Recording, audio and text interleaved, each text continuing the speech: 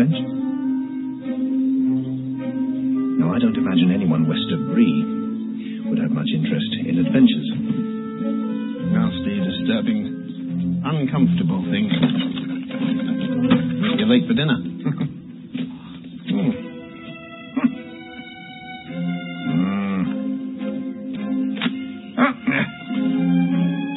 Good morning. To think that I should have lived to be good morning, my Belladonna Took's son, as if I were selling buttons at the door. Beg your pardon? You've changed, and not entirely for the better, Bilbo Baggins. I'm sorry, do I know you? Well, you know my name, although you don't remember I belong to it. I'm Gandalf. And Gandalf means... mead. Not Gandalf, the wandering wizard who made such excellent fireworks. Oh, too. Used to have them on Midsummer's Eve. No idea he was still in business. And where else should I be?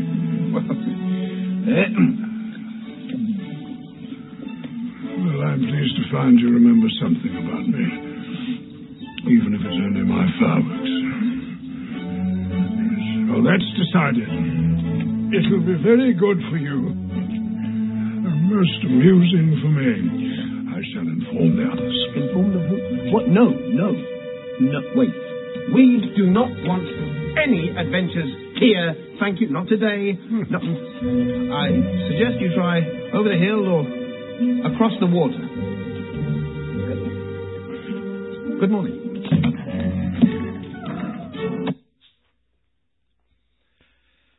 Well, good morning, guys. You know, I fear too many men are like Bilbo Baggins, unwilling to engage with the adventure that God has for you, what He has prescribed, wanting to play it safe and not risk. If you watch The Hobbit, you know Bilbo is reluctant to start any kind of adventure. He wants everything to be the same. And so as we begin this second semester of our time together, I want to begin with a reminder that every man in this room was made to experience the great adventure. In fact, at the end of last semester, we examined a great adventurer, didn't we? Do you remember who it was? Caleb from the Old Testament. Remember him? Caleb had a great first half of his life, and he also had a great second half of his life. You remember Caleb? He said at 85 years of age, he still had this fire in his gut. I mean, this enthusiasm about life because he knew who he was, he knew who his God was, and he knew the adventure that he was meant to fulfill in life. And so we looked at the life of Caleb, and we discovered that this adventure that we've been talking about is not just for young men. In fact, it's actually a quest that should carry a man throughout his entire life. So every man was built to experience an adventure in life. And we looked at those adventures last semester. Secondly, last semester we saw that even though every man was meant to live an adventure, it's easy to lose sight of that adventure. It's easy to lose perspective in the process. In fact, some of you guys are old enough to remember that John Cougar Mellencamp song about Jack and Diane. You have to go back a couple decades. It really is characteristic of most men's lives. In fact, I want you to listen to the lyrics.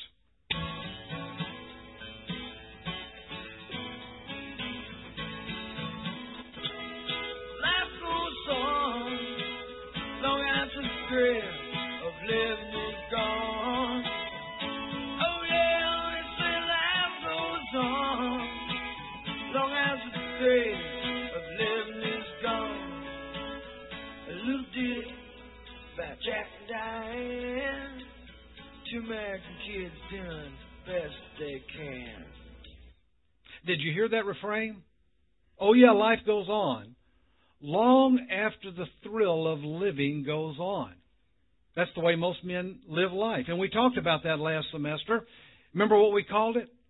A half-life manhood.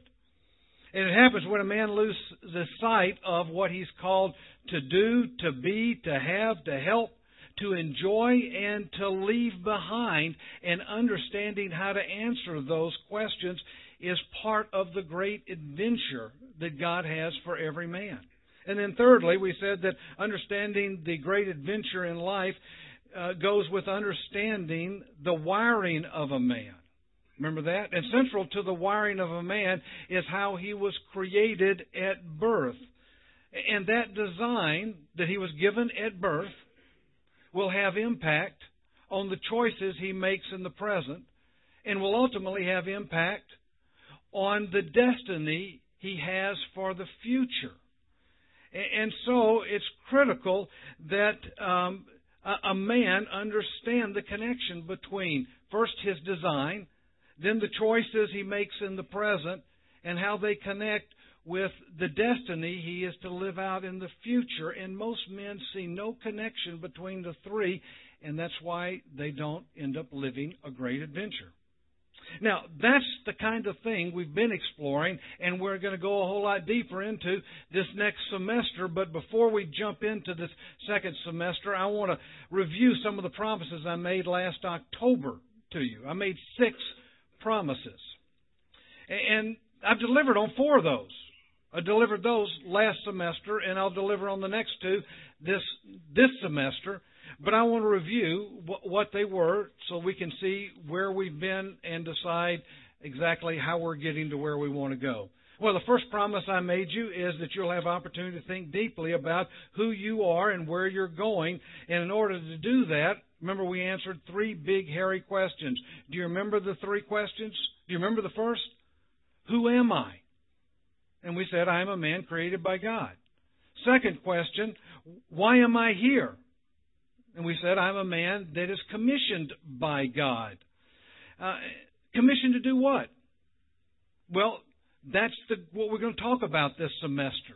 That has to do with the great adventure God has for you, because every man needs to discover what he was uniquely designed to do as part of his great adventure. And then the third question, where am I going? We said, I'm a man who will ultimately face God, and that is what every man in this room, without exception, will come face to face with one day at the end of his life. So we answered those questions, and answering those questions can cause you to think more deeply about life that will aid the adventure that God has for you. Secondly, I promised you'll have opportunity to interact with other men who can help you think more clearly and objectively about life. And we talked about the importance of small group involvement, breakout sessions, how it gives you an opportunity to talk over the things that we're discussing here so you can more effectively process the concepts as you're hearing other men discuss it and as you are talking about it. And I really want to emphasize that, because a small group time in our breakout sessions, I think they're critical to processing what we're going through. And especially this semester, as you begin to digest this Servants by Design inventory that Kip was telling you about that you need to take. You need other men in your life that can help you digest that, and with whom you can talk about the inventory and process the things that I've been saying up here. And it'll bring clarity, I promise. Thirdly, I promised you would learn to focus your life on using the Life Focus chart. Remember, we called that chart Sacred Ground. You remember what it looked like? You can bring it up on the screen. Should be the next. And you began a process of filling this out, and we called it Sacred Ground. And as you fill that out, that chart starts to become like a compass in your life. We called it a life compass. And remember, it said, before I die, I want to be some things. I want to do some things. I want to have certain things. I want to help certain people. I want to leave certain things. I want to enjoy certain things. And as you begin to flesh that out, that begins to clarify some direction for you and what is in your heart, and it's all related to your unique design. So as we begin to digest the Servants by Design inventory, we're going to come back to this chart, and you're going to refine and adjust some of the things that you've put down there as a way of refocusing your life. And some of you have asked, is there a electronic version of this? And you can pull that off the web. You go to the website where you normally listen to the audio version of these sessions. And if you look at January 1st, 2015, you'll see Sacred Ground Chart. You can pull it off there as a PDF.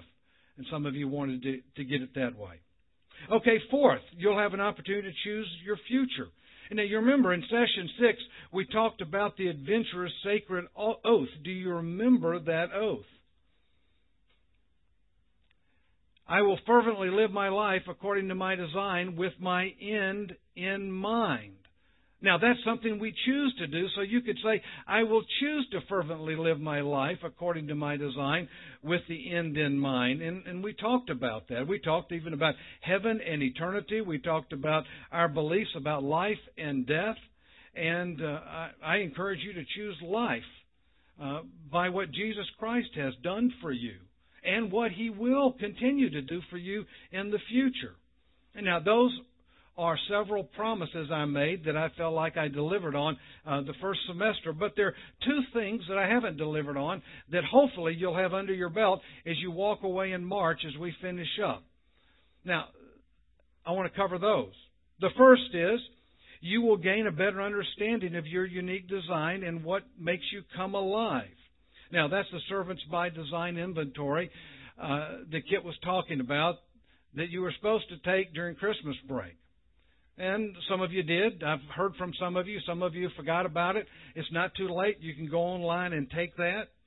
And what that's going to do is set a context for the information that you're going to be receiving, because you're going to get feedback about yourself as we interpret that inventory.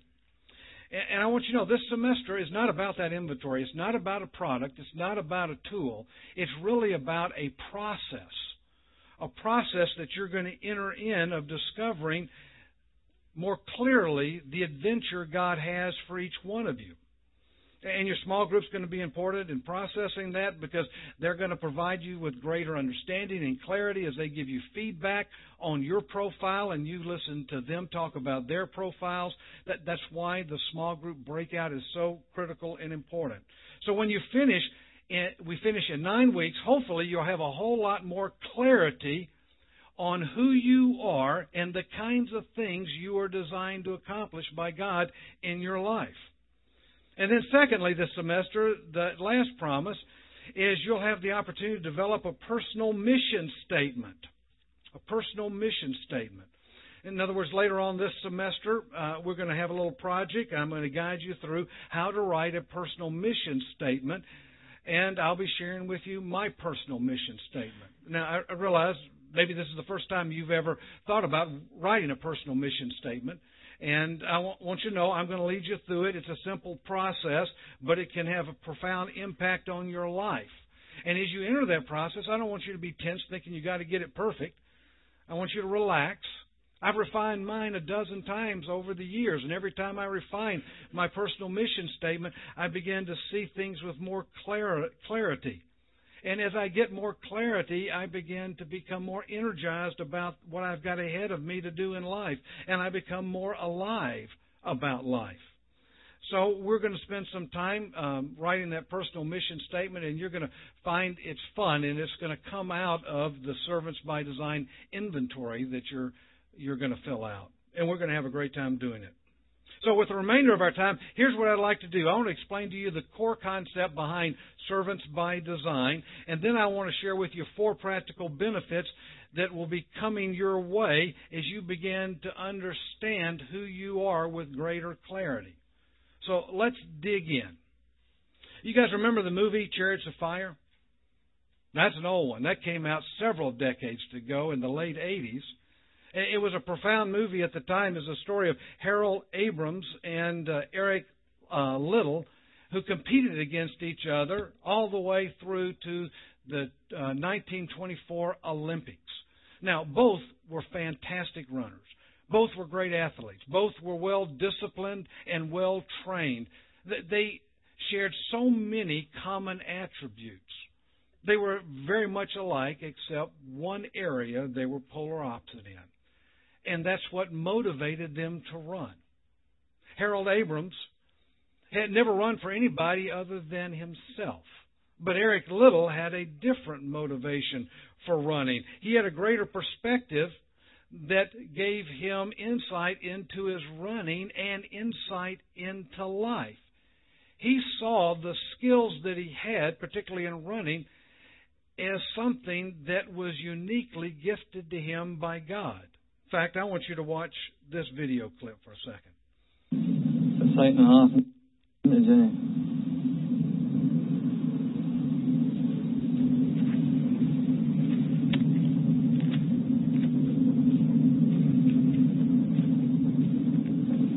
Old Ricky. It was sad to leave it.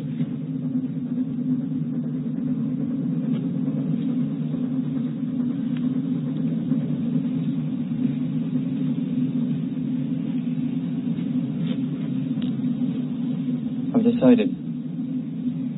I'm going back to China. The missionary service have accepted me. Oh,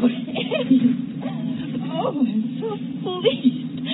But I've got a lot of running to do first. Jenny, you've got to understand. I believe that God made me for a purpose. For China. But He also made me fast. And when I run, I feel His pleasure. To give it up would be to hold Him in contempt. You were right. It's not just fun. To win is to honour Him.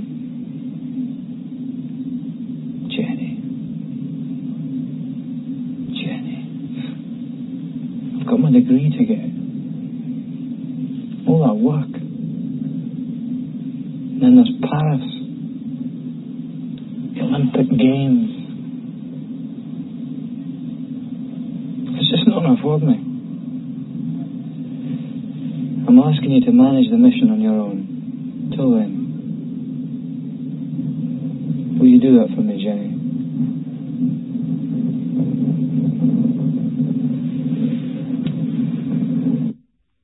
Did you hear what Little said? I believe God has made me for a purpose, for China. But He's also made me fast. And when I run, I feel His pleasure. That's a man who understood the great adventure that God has for him. And when a man understands the great adventure and begins living it, he begins to feel God's pleasure in his life. Now, unlike Little, I don't feel God's pleasure when I run. I feel a lot of pain when I run. But when I bring clarity or direction to someone or to a situation, I do begin feeling God's pleasure. When I feel like I'm influencing someone or an organization to accomplish something that they didn't think they could, or maybe something they never perceived as possible, I do begin to feel God's pleasure in my life. So I wonder how you would fill in the blank. When I blank, I feel God's pleasure. What would you put in that blank? Now, Peter Drucker, who is really the father of modern leadership, says most of us can't fill in that blank. We don't know what to put in there. He says this: most Americans do not know what their own strengths are. When you ask them, they look at you with a blank stare, or they respond in terms of subject knowledge, which is the wrong answer. You see, most Americans will answer that question by putting in the blank. Well, it's investing, or it's computing, or it's pastoring, or it's doctoring, or it's accounting, or it's selling. But they're really talking about the subject of the issue. It's a category mistake. What we're asking is, what do you bring to bear when you're selling, when you're computing, when you're doctoring, when you're pastoring? What are those core assets that are there in your natural design? And by the end of the semester, I'm hoping you'll be able to fill in that blank, because you'll know who you are. That when I do whatever it is, I feel God's pleasure. And you'll be able to fill that in clearly. Now, that answer that goes in the blank will really reflect two things. It'll reflect, first of all, your God-given design, and secondly, it'll reflect your core strengths. And those core strengths, those core competencies are really going to be the thread that'll run through the things we'll be talking about this semester.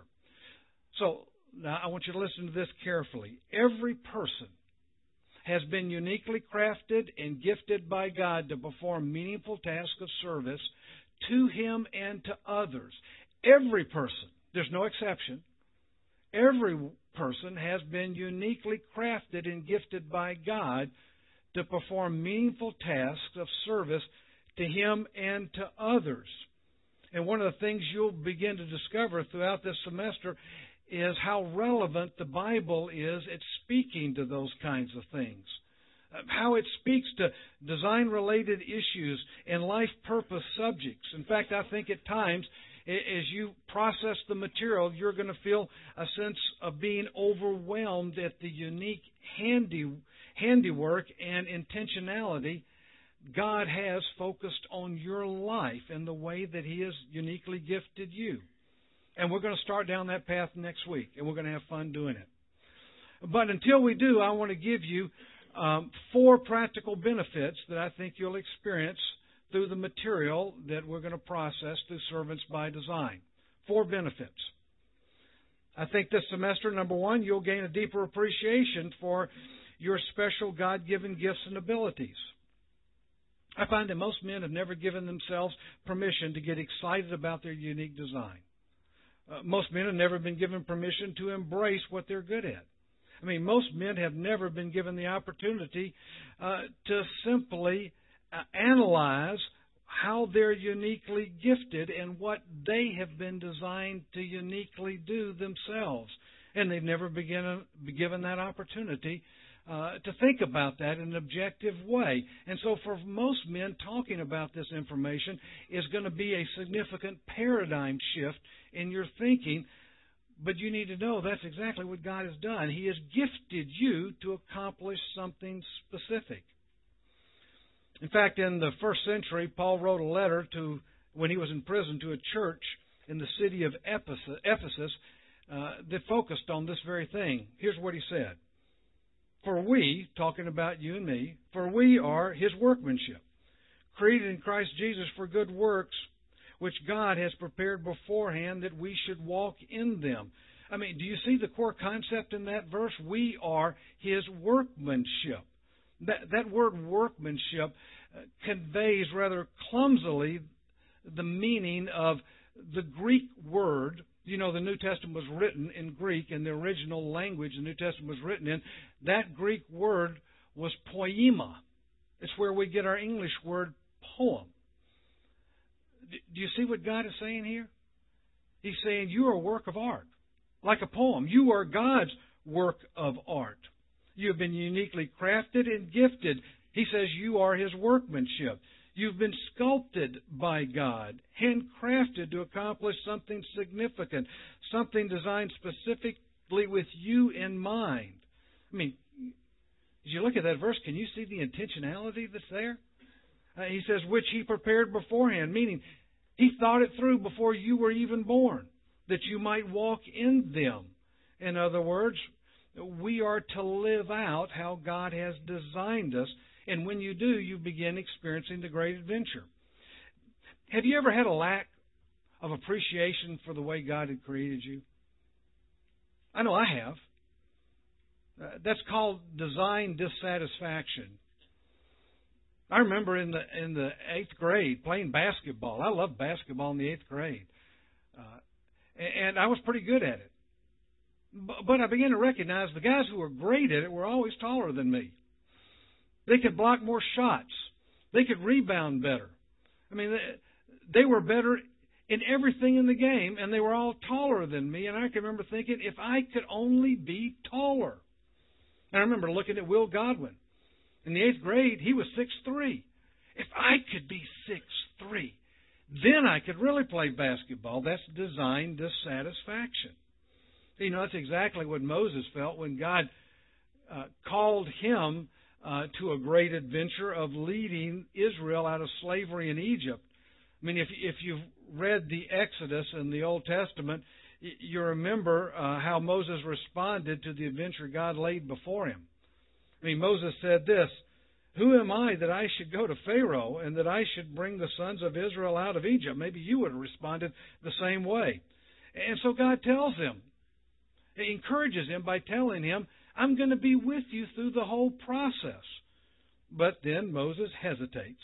He says, "Behold, I am going to the sons of Israel, and I shall say to them, the God of your fathers has sent me to you. Now, they may say to me, what is his name, and what shall I say to them?"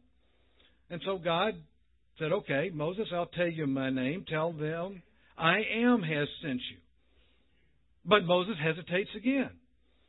And then he says, "Please, Lord, I have never been eloquent, neither recently nor in past, nor since you have spoken to your servant, for I am slow of speech and slow of tongue." In other words, I can't live this adventure you're getting ready to lay out in front of me. Moses had design to satisfaction. But if you read the rest of Exodus, you discover God helps him. I mean, God sends him Aaron to be the spokesman for the group. But as you read the rest of Exodus, you discover Aaron hardly says a word. Moses ends up doing most of the talking. You see, God knew what He had designed in Moses and wanted to call it out of him, even though Moses had no idea He had designed to satisfaction in that process. Now, design to satisfaction comes when God is asking you or prodding you to do something and you don't feel like you measure up. You don't feel like you've got much to offer. And maybe you have said to yourself on occasion, "Man, I wish I had so-and-so's abilities." Or I wish I had that guy's ability to speak, or that fellow's confidence as he goes into a room of executives. You've had design dissatisfaction. It comes when you begin comparing yourself to other people.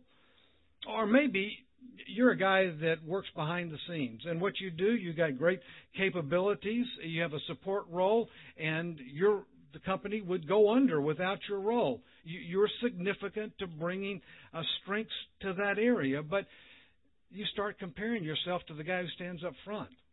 And you're working behind the scenes, and he's getting all the credit. And you think, I need to be more like him. That's design to satisfaction.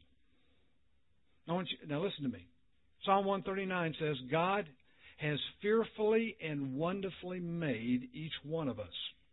Every person is important and needed in order to accomplish what he desires, especially in your life.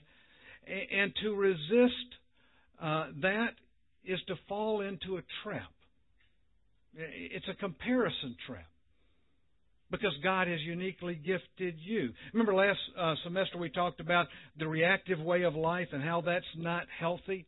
I mean, what comparison does is it promotes uniformity. It promotes sameness, not uniqueness.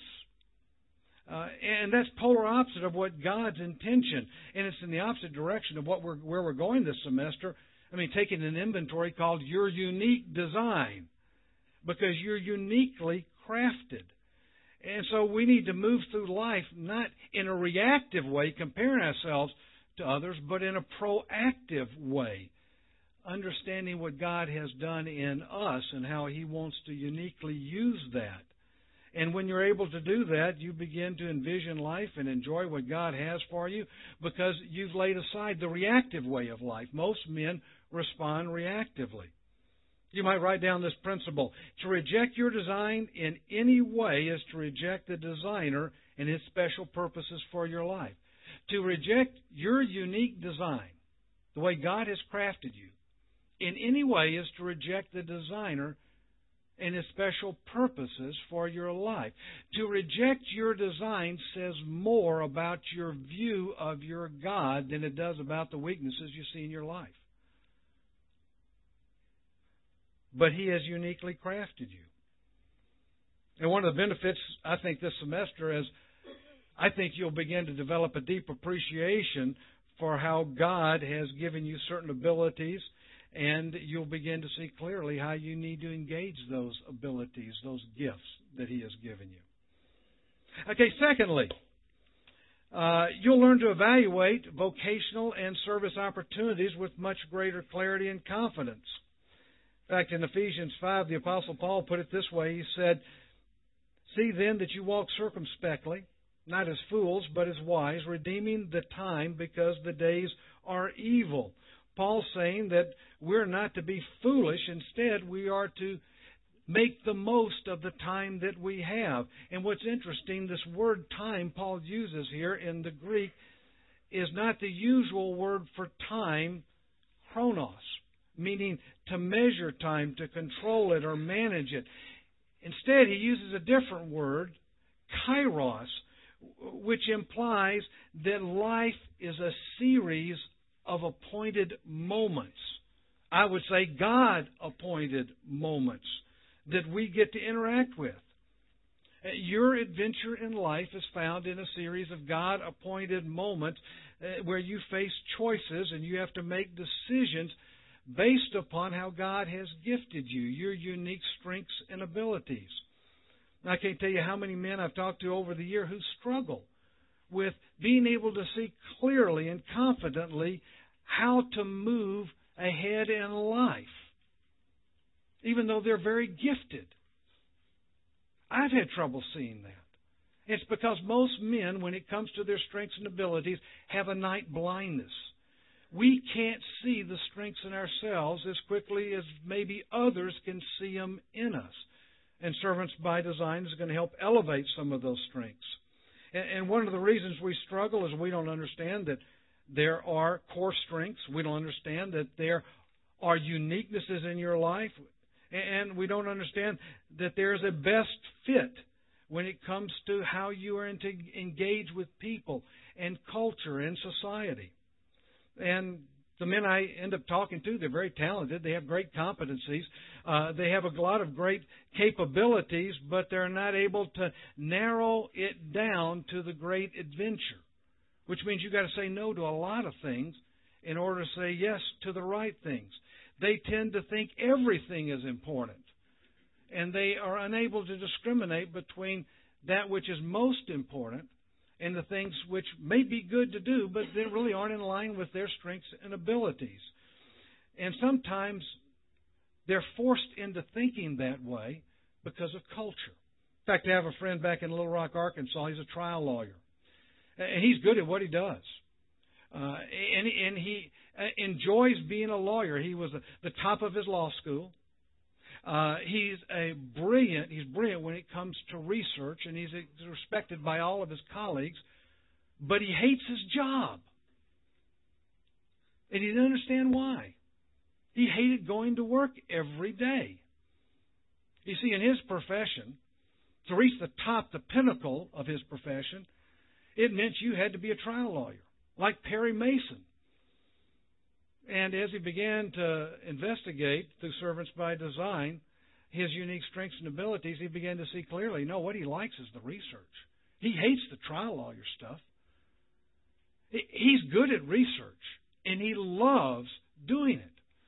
And so as he began to come to grips with the things that he was good at, he went to the principals of his firm. He said, this is what I'm learning about myself. And he laid it out before them, and he said, I have a proposal for you. Because they were pushing everybody to be trial lawyers. He said, I want to be the research guy here. I want to be the go-to guy. I do it better than anybody in the firm. Why can't you use me as a resource? And they said yes. And that little change caused him to love what he does. Servants by Design is going to address stuff like that and even more. Recently I was discussing that very thing with another friend. His name was Greg. He was very successful as a professional. He was a businessman. To look at him, no one would ever guess that he's wrestled with his future and where he's headed, because everything he does tends to turn to gold. He's successful. He's financially well off, but he's telling me things just don't feel right. I don't really like what I'm doing. I don't like kind of the direction I'm headed. And so as he began thinking more deeply about that, we began to investigate his unique design. And Servants by Design began to elevate to the surface who he was at his core, his hard wiring. And he began to see that he had lived most of his life in reactive mode, responding to just the things that come at him. He wasn't proactive in light of his unique strengths and abilities.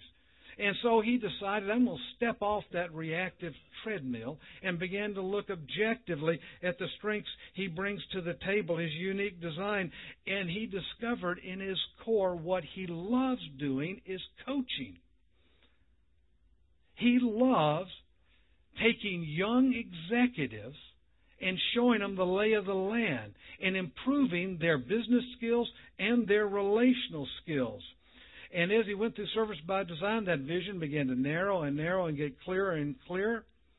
And he moved off the reactive treadmill into a proactive pursuit of life in his business as the head of the business, but became the coach in the business and allowed someone else to run the daily detail because of what he discovered about himself. Another friend of mine, Tom Hill, he's a financial consultant at 48. He decided he's going to cut back to 3 days a week and live on less so he could focus on a parallel career to his financial consulting. And that career was mentoring men in planning a church through his church. And he says, I get excited on those days.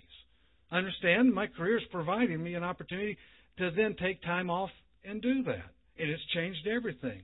Another guy was a physician, age 35. He had determined why God had called him to be a physician and why he was good at his as being a physician and his excellent medical practice.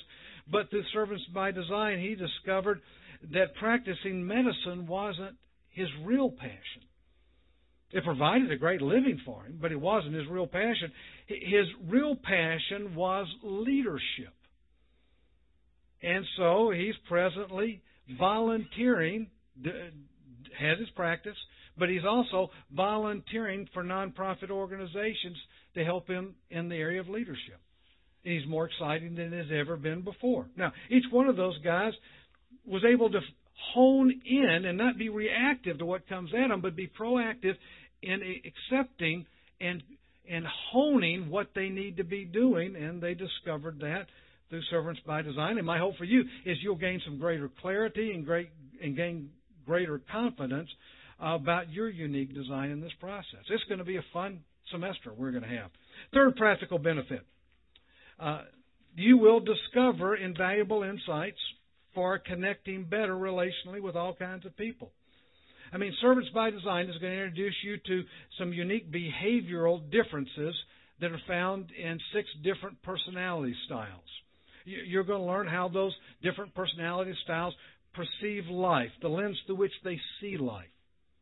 You're going to understand what motivates each of those styles. You're going to understand what their needs and wants are. And in the process, you'll gain some valuable insight in how those styles connect relationally with people. And beyond that, you're going to gain insights in how you can better connect with people in the corporate world or as business associates and even family members. It's going to give you insight into that. People in your church. In fact, for the past 3 years working here at Horizon, I get to work with some great guys. I get to work with Kirby here, John Kirby. I get to work with Chad Hovind. It doesn't take a rocket scientist to realize that we're different kinds of people with different strengths and abilities. John, you're from Ohio, right? Grew up in Ohio. Chad is from Illinois. I'm from Mississippi. Geographical areas. We come from different backgrounds. And as I've been working here and I've got to know John, I've come to appreciate his love for people. He enjoys people. In fact, if you observe John on an average day, you'll find him either serving people, or if he's not doing that, he's organizing things related to helping people. Or if he's not doing that, he's engaging with people in crisis. And if he's not doing that, then he's exhorting the rest of the staff to engage with people and how we need to do it and how we don't need to do it. He is a lover of people, and he has a great compassion for people. And it doesn't, you have to be around John long before you begin picking up on that. He loves to serve in that area. Now Chad is different than that. He's fun-loving, and Chad's enjoyable to be around. He loves to engage with ideas, and he's very intuitive when it comes to situations and people. I mean, Chad is lighthearted, he's fun-loving, he's engaging, and extremely creative. I used to be the creative guy on our staff. I looked like a stump compared to Chad. I'm just amazed at what he comes up with. I mean, Chad has got different strengths than John. Now, I'm different than both of them. I love a challenge. I like taking a hill. I tend to be looking for the next hill and the next hill. I'm not a detailed person. I like more broad stroke. I don't have the compassion John has, and I don't have the creativity Chad has, but I am results-oriented, and that's a strength.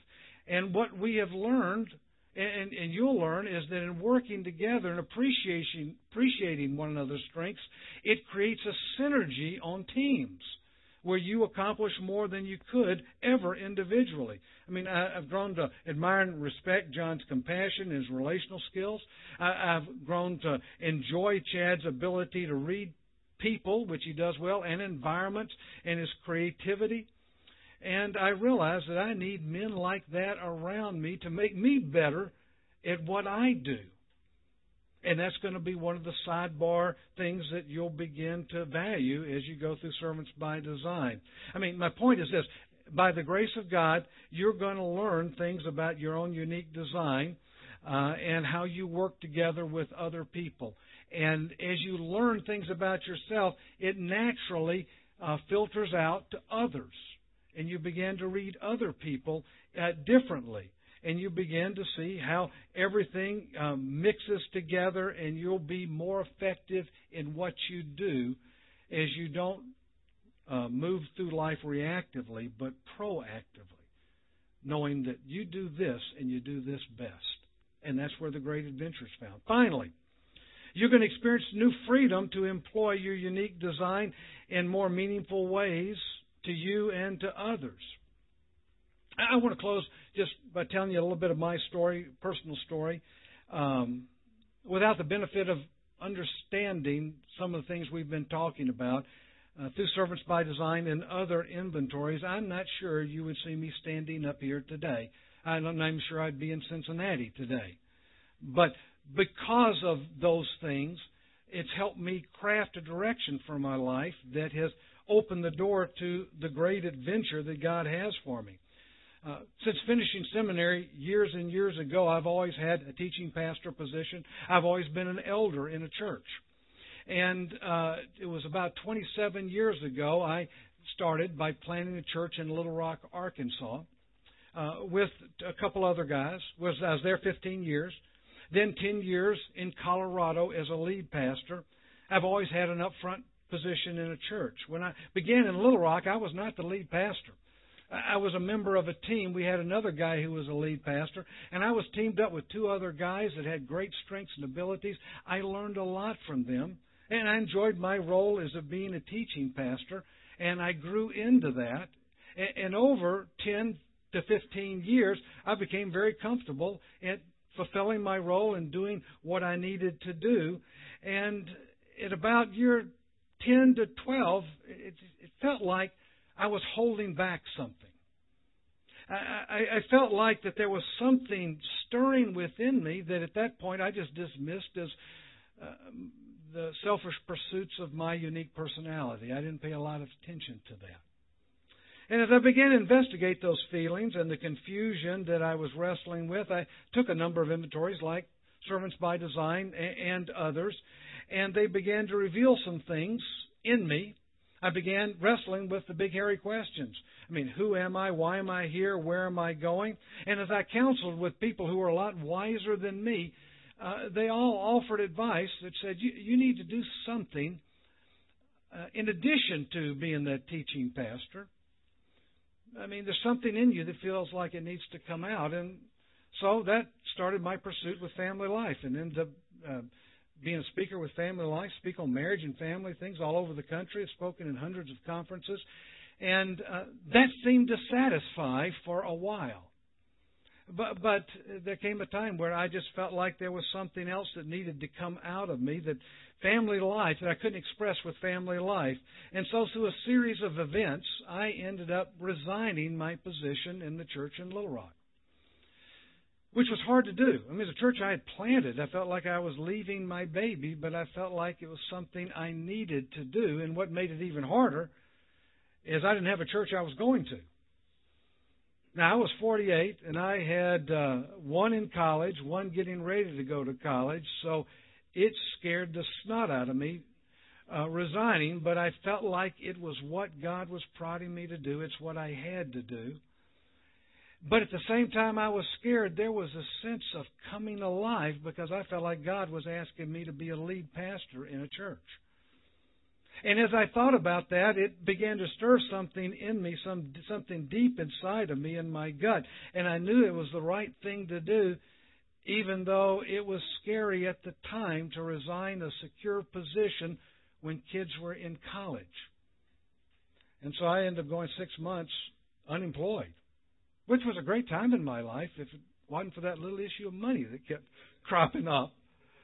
But it was during that time I continued to investigate and explore, and it was as if God was saying, Doug, I want you to take your unique gifts and abilities, the things you've learned in 15 years of being a teaching pastor in a church, and I want you to take those across the country to a new place and begin to work there and watch me work in that process. And so we end up taking a position about 6 months later in a church in Colorado. And I'm telling you, it was one of the greatest decisions I ever made, to resign and then pursue another position. I felt more alive than I'd ever felt in the past. I felt like this is where God has put me and crafted me to be. Life was fun, and being in Colorado felt like it was magical and exciting almost at every point. Now here's the point. Understanding my unique giftedness gave me the strength in order to resign a position and pursue something else that was in line with my design. And I want you to know the inventory we're going to have you take, the Servants by Design, is going to help you get insights into how God has created you. And with those insights will be some things that are scary. But as you begin to work on those insights, you'll begin to feel a greater freedom than maybe you've ever felt before. You'll begin employing your unique design in some meaningful ways that can have impact. But before you can have that experience, the practical benefits, we've got to explore some of the core concepts found in Servants by Design, and that's what we're going to dig into next week. So this has been kind of an introduction to the whole thing to whet your appetite. We're going to jump in next week. Be sure we break now for anybody that's new and get into small groups. And we'd love, everybody really needs to be in a small group. And if you don't have a small group, I want to help you get in one so you can come up here and we'll get you plugged in. So thanks for coming, guys. We'll see you next week. And we're going to have a great time going through this over the next 9 weeks.